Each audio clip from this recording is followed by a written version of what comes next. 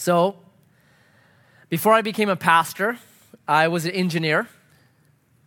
And as an engineer, I went to school and they taught us about this thing called restorative forces, or a restoring force. And a restoring force is what makes cars work. It makes the universe function. They're really important, and you can use them to design things, all right? So the simplest example of a restorative force is a rubber band. When a rubber band is sitting on a countertop, it is at its optimum. It's at shalom. It's not stressed out. It's not worried. It likes that. But if you pick up that rubber band and you stretch it, it does not like that. And so when you let it go at your parent's eyeball, it hits them, falls back down to the ground, and what shape is it again? Original shape. Why? Because that's where it wants to be. So the force you put on a rubber band is just giving it a restorative force. It wants to get back to this shape, this function. That's what it wants to do. All right? When you push a child on a swing, you push them, they don't swing up and stay up there, do they? No, they come back down because gravity now is acting as a restorative force. It wants to bring that child back down to shalom, back down to its right spot. Trees fight restorative forces their whole life. They grow up and up and up and up, and one day, the restorative forces win, right? Usually with a chainsaw, and they come down, and gravity grins because it wins again. Okay, those are all restorative forces. It wants to bring things to a restorative, shalom, purpose place that they're at rest. That's restorative forces. There are social restorative forces. So young people just graduated, and they're 18, and they're full of like this, and so they want to leave Grants Pass, and they move to like Portland, right? What happens to them in 2 years? There's a restorative force, right? Man, yeah, Portland was awesome. Yeah, it was expensive and a little weird. I got tired of riding my bike everywhere and living in a tiny Lego home singing everything is awesome. So I'm back, and I like it here. That's a restorative force, right? Social restorative force. Chapter 18 is this. God is acting as a restorative force. There are some things that are out of balance, stress, strain, disjointed. And so what God's going to do in this chapter is he's going to say, I'm going to restore things to shalom, to joy, to proper function. All right? It's a brilliant chapter. It's really, as we'll see at the end, kind of interesting as a chapter, the information it has. So it begins with God showing up with two companions eating a meal with Abraham. Now, in your brain, you should be like, what? Because Exodus 33 and 34, God says this to Moses, nobody can see me and live. So what in the world happened in chapter 18? It's one of these kind of enigmatic texts that you've got to figure out what happened in this chapter. We'll do that on Wednesday. But after they have this meal, they eat together, then here's what happens. We'll pick it up, verse 9. They said to him, the they there, Yahweh, two companions. Where is Sarah, your wife? And he said, she is in the tent. Yahweh said, I will surely return to you about this time next year, and Sarah, your wife, shall have a son. And Sarah was listening at the tent door behind him. Let's be honest. Every single one of us would do the same thing. God shows up, he's eating a meal with your husband, you're going to listen at the tent. Like, what in the world are they talking about, right? The president has a meal with your family, you're not invited, what are you going to be doing? You're going to be pasted right at the door, right? Being arrested by the CIA or whoever. So she's doing what everyone's going to do. What is going on in there? So she's listening. Now, Abraham and Sarah were old, 99 and 90, advanced in years. The way of women had ceased to be with Sarah. So Sarah laughed to herself, saying, after I am worn out and my Lord is old, shall I have pleasure? Yahweh said to Abraham, why did Sarah laugh and say, shall I indeed bear a child now that I am old? Is anything too hard for Yahweh? At this time, I will return to you about this time next year, and Sarah shall have a son. But Sarah denied it, saying, I did not laugh, for she was afraid. But he said, no, but you did laugh. What a fantastic story. Like, you read this, you're just like, oh my goodness, that is awesome. So here's what God's doing. He's restoring some things. And I think the first thing he is here to restore is a marriage. He's going to work on this marriage. So translators are really careful with verse 12. I will not be so careful. This is what it says. So Sarah laughed to herself, saying, after I'm worn out, literally there, worthless. The Hebrew word for worn out is worthless. I'm worthless. My Lord, this is Abraham, is old. I'm worthless. Abraham is worse. He's ancient. Am I to have pleasure? The word pleasure there, it's sex. Okay, I'm worthless. My old man is really old. We're not having sex. Come on, right? And so she scoffs, laughs at this promise of God. So then God's like, hey, Abraham, why did your wife laugh at me? Have you ever been embarrassed by your spouse? No need to raise your hands, right?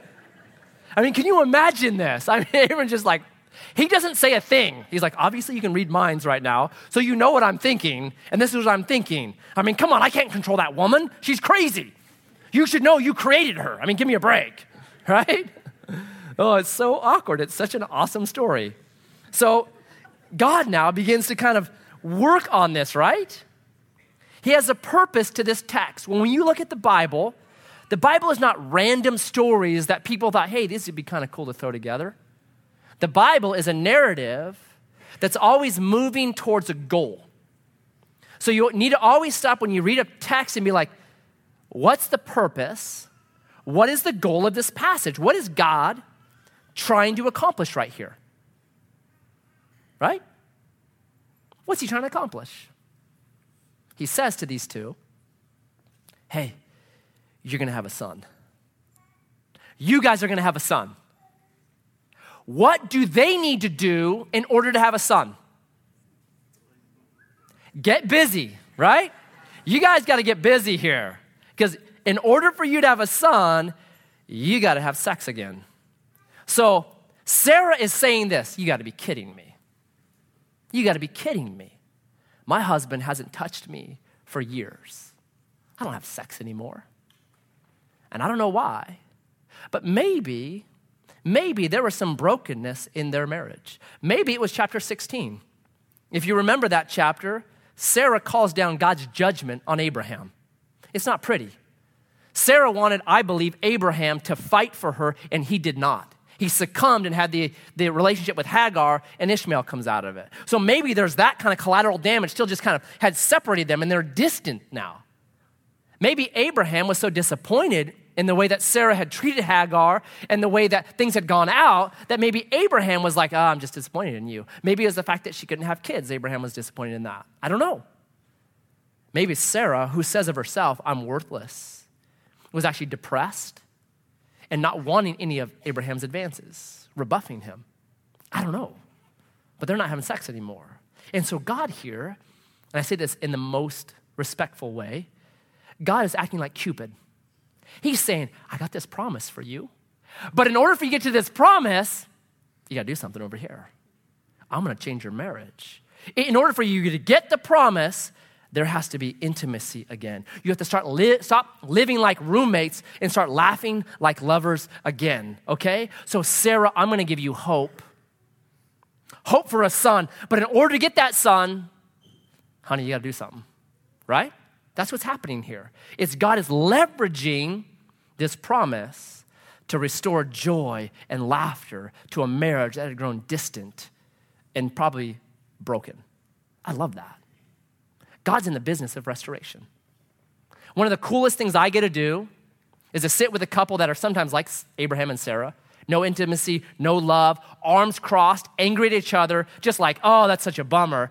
And you get to process through and work through and see God restore joy and laughter and fun and pleasure to a marriage. There's nothing better in the world because God's in that business.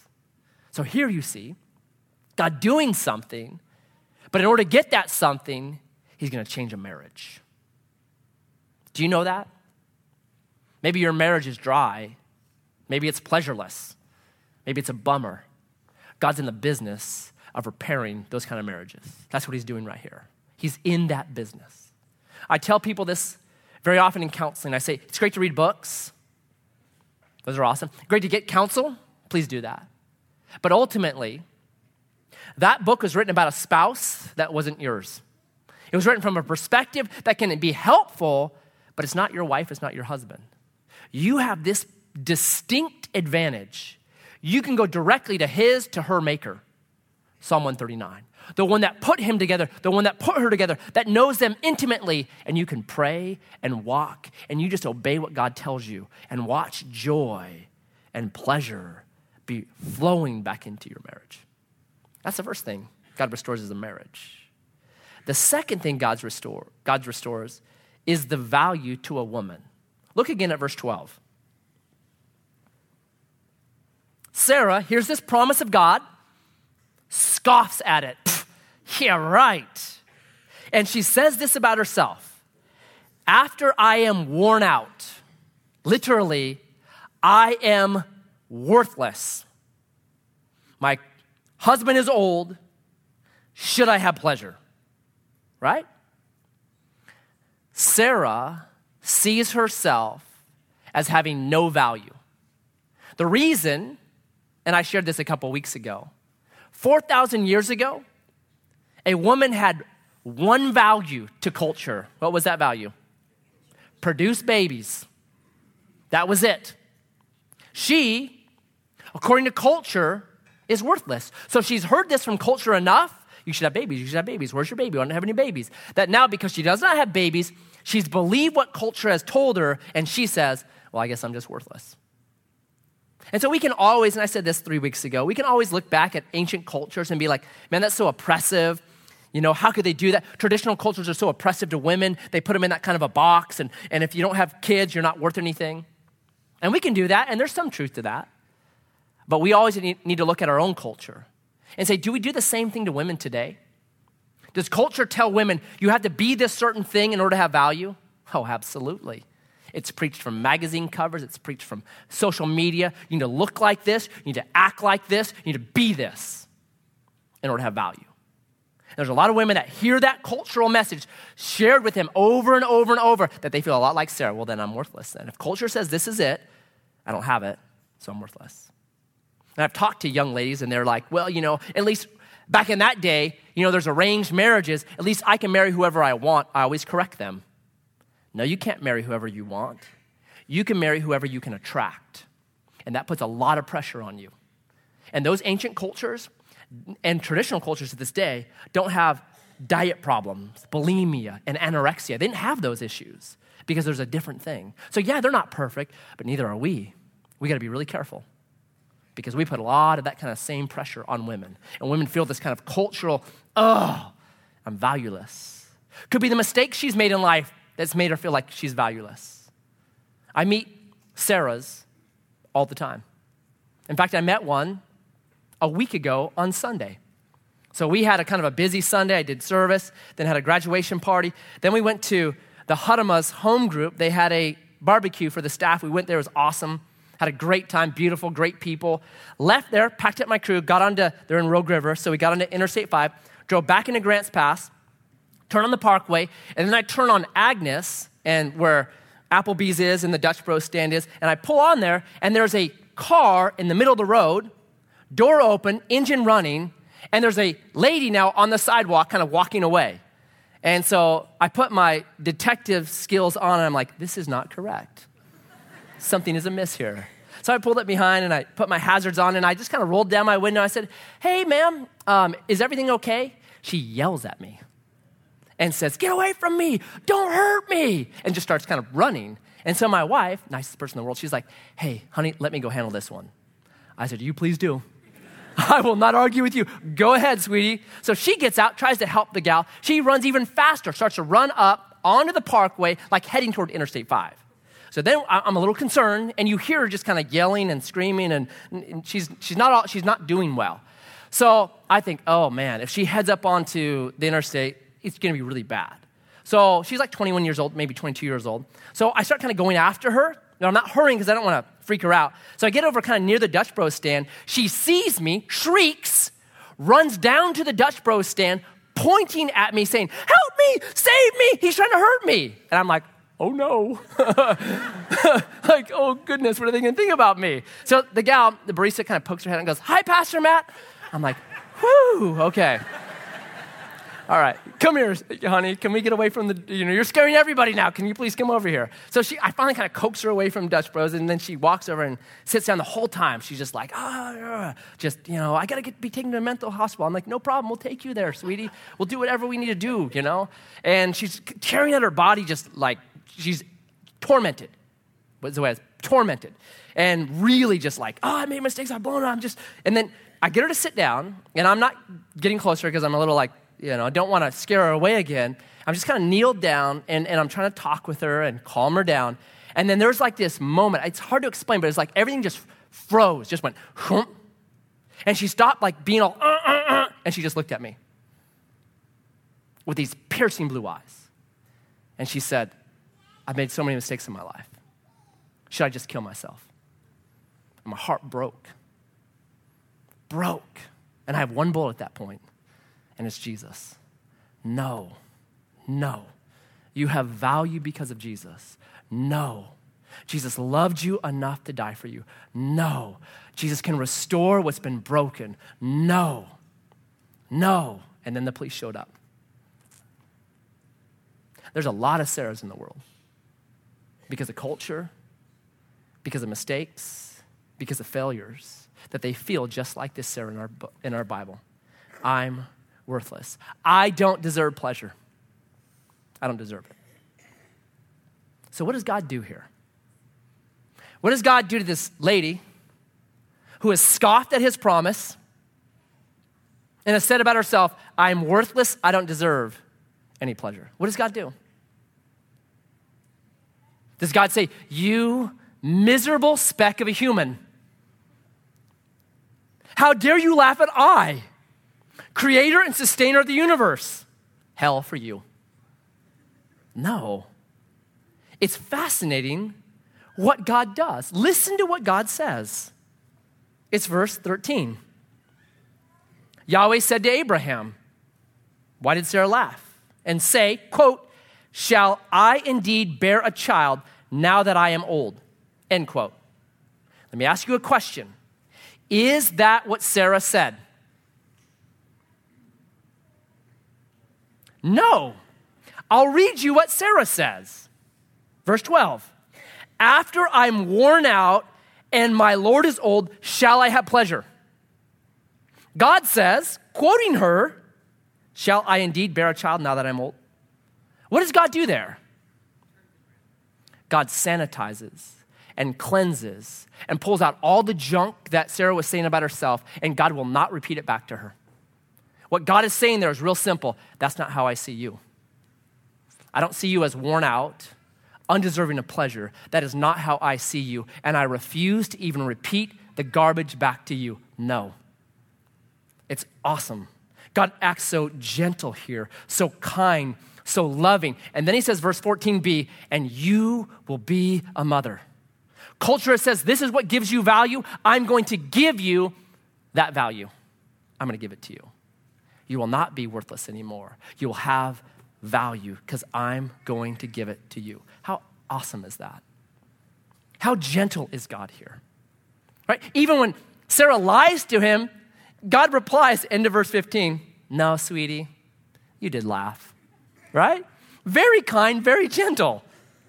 Right? The whole thing is God just being unbelievably good to this woman that feels worthless and valueless.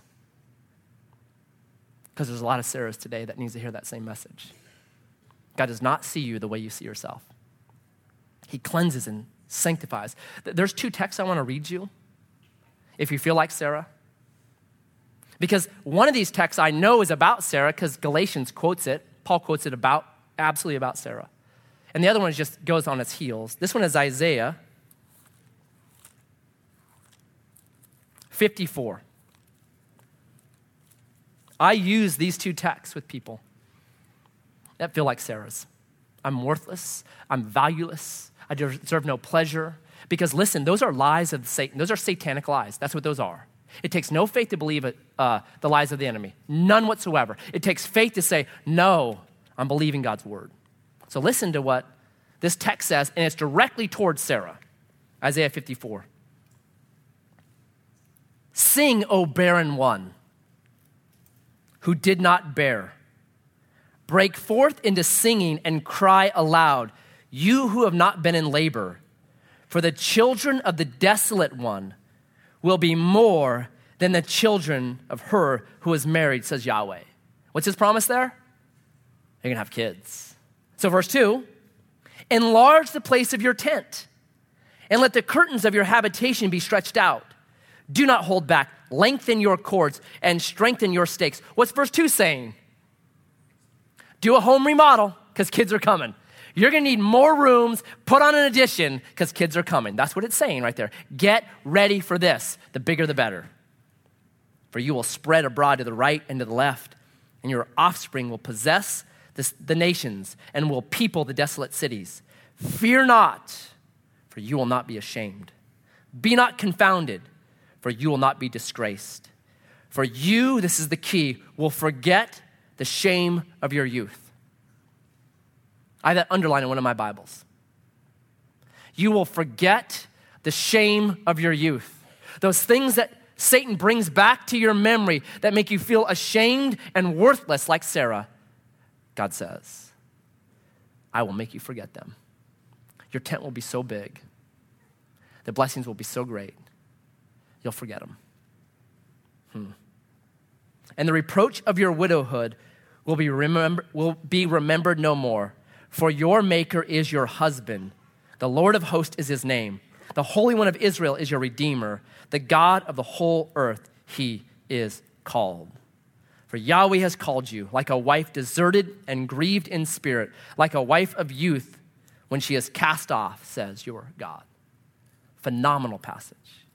And then Isaiah 61, you're probably more familiar with this one. I'll just read it again. The Spirit of the Lord God is upon me, because Yahweh has anointed me to bring good news to the poor. He has sent me to bind up the brokenhearted, to proclaim liberty to the captives, and the opening of the prison to those who are bound, to proclaim the year of Yahweh's favor, 2017, and the day of vengeance of our God, to comfort all who mourn, to grant to those who mourn in Zion, to give them beauty for ashes, the oil of gladness instead of mourning, the garment of praise instead of a faint spirit, that they may be called oaks of righteousness, the planting of Yahweh, that he may be glorified. What glorifies Yahweh? It tells us comfort to those who mourn, beauty for ashes, oil of gladness for mourning, praise for faint spirit. That's what brings glory to God, to restore to the right function and purpose. People have been broken and hurt and bruised. That brings glory to God. All right? So then the key, instead of your shame, verse 7, there shall be a double portion. Instead of dishonor, they shall rejoice in their lot. Therefore, in the land they shall possess a double portion, and they shall have everlasting joy. Sarah, you don't believe you can have pleasure. Sarah, you don't believe that you have any value. I'm going to restore. I'm going to give you double, and I'm going to give you everlasting joy. And Isaac, that brings you laughter and joy. This is what God says. Chapter 18 is revealing to us God's restoration nature. God wants to restore. And that's good news. Marriages, value. I have a quote by Bob Goff, who wrote a great book, Love Does. If you want to read a fascinating book, read that one. It will challenge you. You will want to go out and do great things for God, which is always good. But he says this. It's a quote that I have written down. He says this. It seems to me, and I'm quoting, it seems to me that God uses broken people more. It may be that broken people have more pieces for God to work with. I love that. It seems to me that God uses broken people more often. And it may be that there are more pieces for God to use. I love that. It's Sarah right here. You're broken. You feel valueless. Listen, I'm going to give you double for your shame. You're going to have everlasting joy. How cool is that? So God restores a marriage. He restores value to a woman who felt valueless. And then lastly, he restores wonder. Look at verse 14.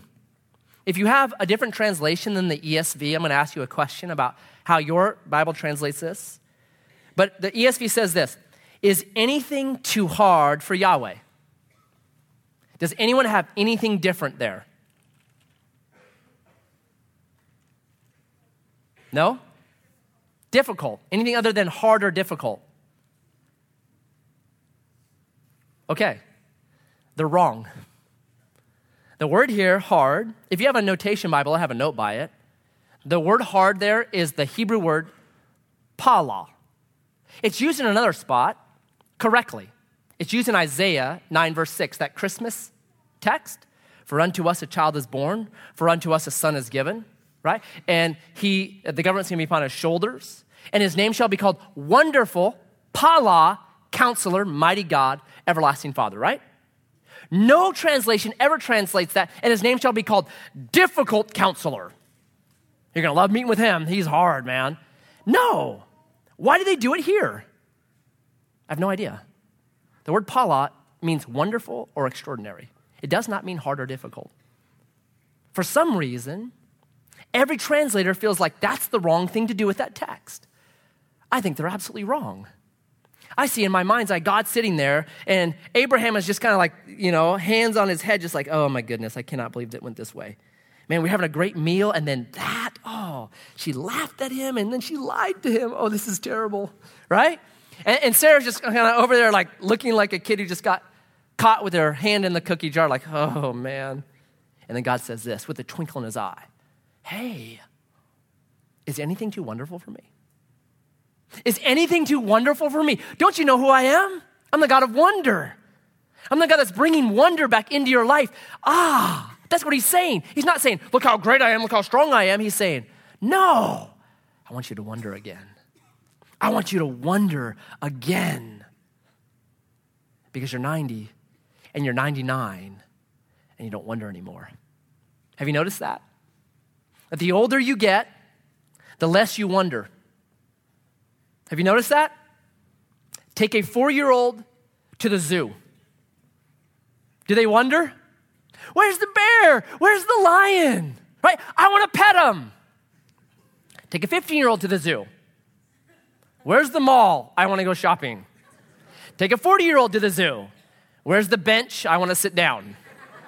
Right? There's just the loss of wonder. I'm not like, oh, bear, yeah! Right? There's not that anymore. And it's a bummer. God here is saying to these two, wonder again. Let wonder capture your heart again. I'm a God that likes wonder. Is anything too wonderful for me? I want to live a wonderful life. And you've got to fight it.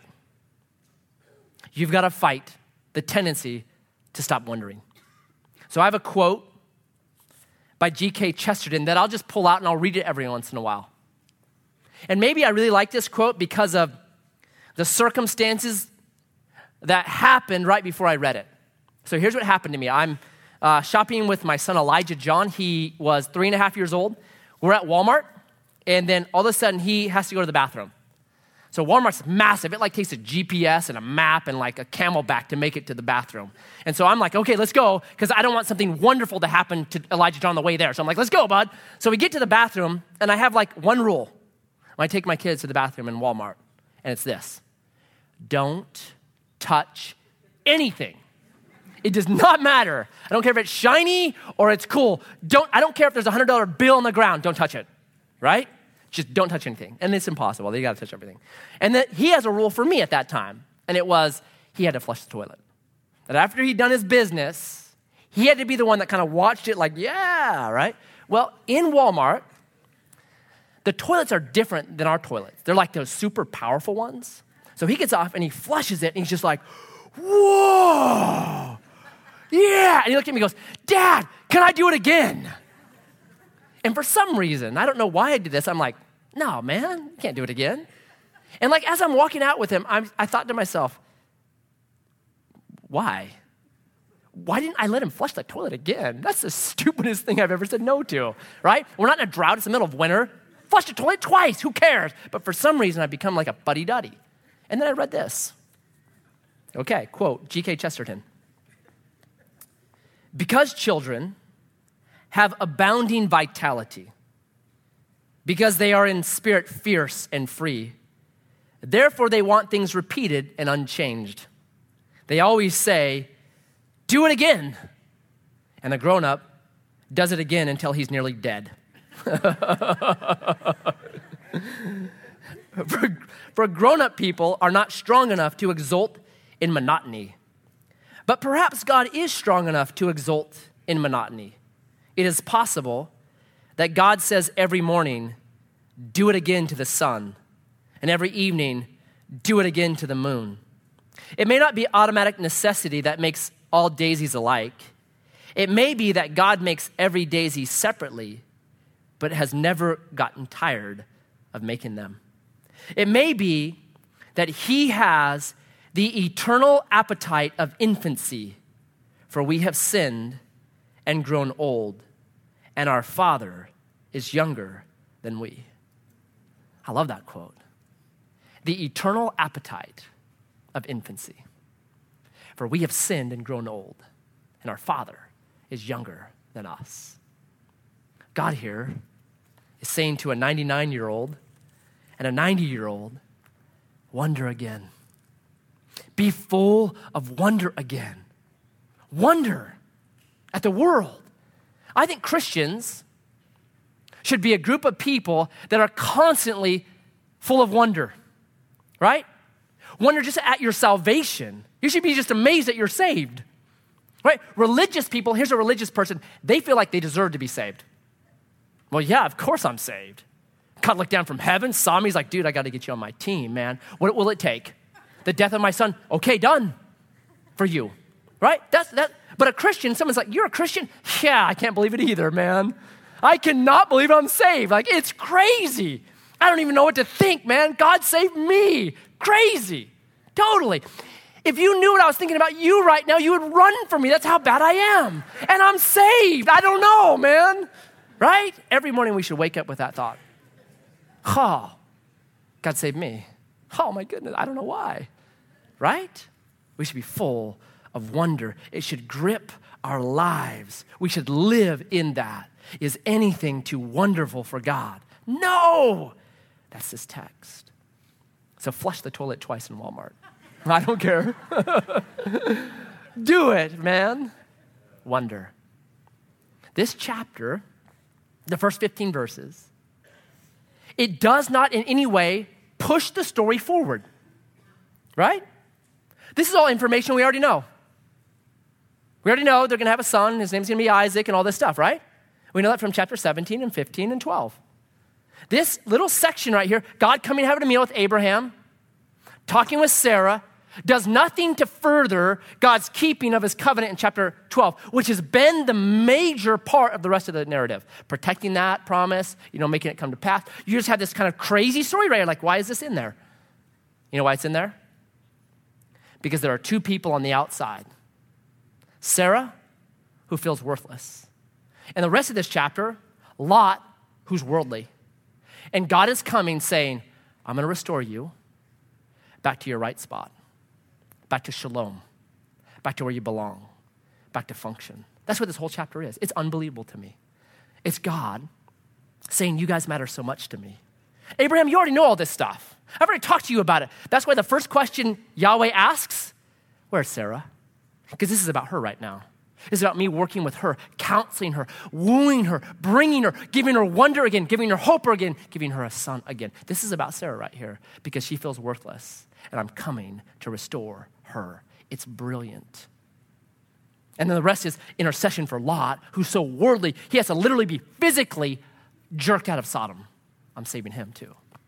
This is an amazing understanding of the God that we serve, that he loves to restore. We talk a lot about redemption, and redemption really matters. Redemption is kind of purchasing out of what we were in. But the best part, let's say you buy an old junky car. What's the best part of buying that old junky car? Restoration. Putting it back to shalom, to it the right way that it looks. That's the best part of it. And so that's what God's saying right here. I'm here to restore, to bring back marriages that have been pleasureless, to bring back value to people who have lost it, to bring back wonder to those who have grown old and fuddy-duddy. I'm coming to do that. It's brilliant. And so we get to take communion today. And communion is this: we are partaking in the God of restoration, that we eat and we drink of him. And there's a wonder in communion. Jesus says, take, eat, this is my body, right? Debate for 2,000 years. What does that mean? I don't know. But man, I have wonder about it. Wow. I know this much. It means I'm partaking in him. I'm partaking in the God of restoration. And so maybe your marriage is loveless. Maybe your value feels worthless. Maybe you're depressed and suicidal like that young lady I met on the road. Listen to me. As you partake in the broken body of God the Son, as you drink of his spent blood, you have to know how much God values you. He gave his absolute best for you. He gives you value. Maybe you've lost wonder. As you partake, say, God, restore to me infancy, an eternal appetite of infancy, that I wake up just marveling that I'm saved at the sunrise, marveling at the beauty, that I have wonder again. And God will do those things. But maybe today, you need a rocket boost. So here's what we're going to offer. Galatians 6 says this, that we can come alongside people when they're in bad shape, and that we get to walk and pray and talk and help to restore them back to function. So after you take communion, and after service is dismissed, there'll be a group of us over here, pastors, community group leaders, Titus 2 ladies, women's fellowship ladies, leadership people will be over there. Deacons, we'd want to pray for you. Because sometimes that's what we need. We need the rocket boost of someone else's prayers interceding for us, which is the entire second section of chapter 18. Abraham interceding for Lot. And it works. And he's pulled out of that place. Let us do that for you.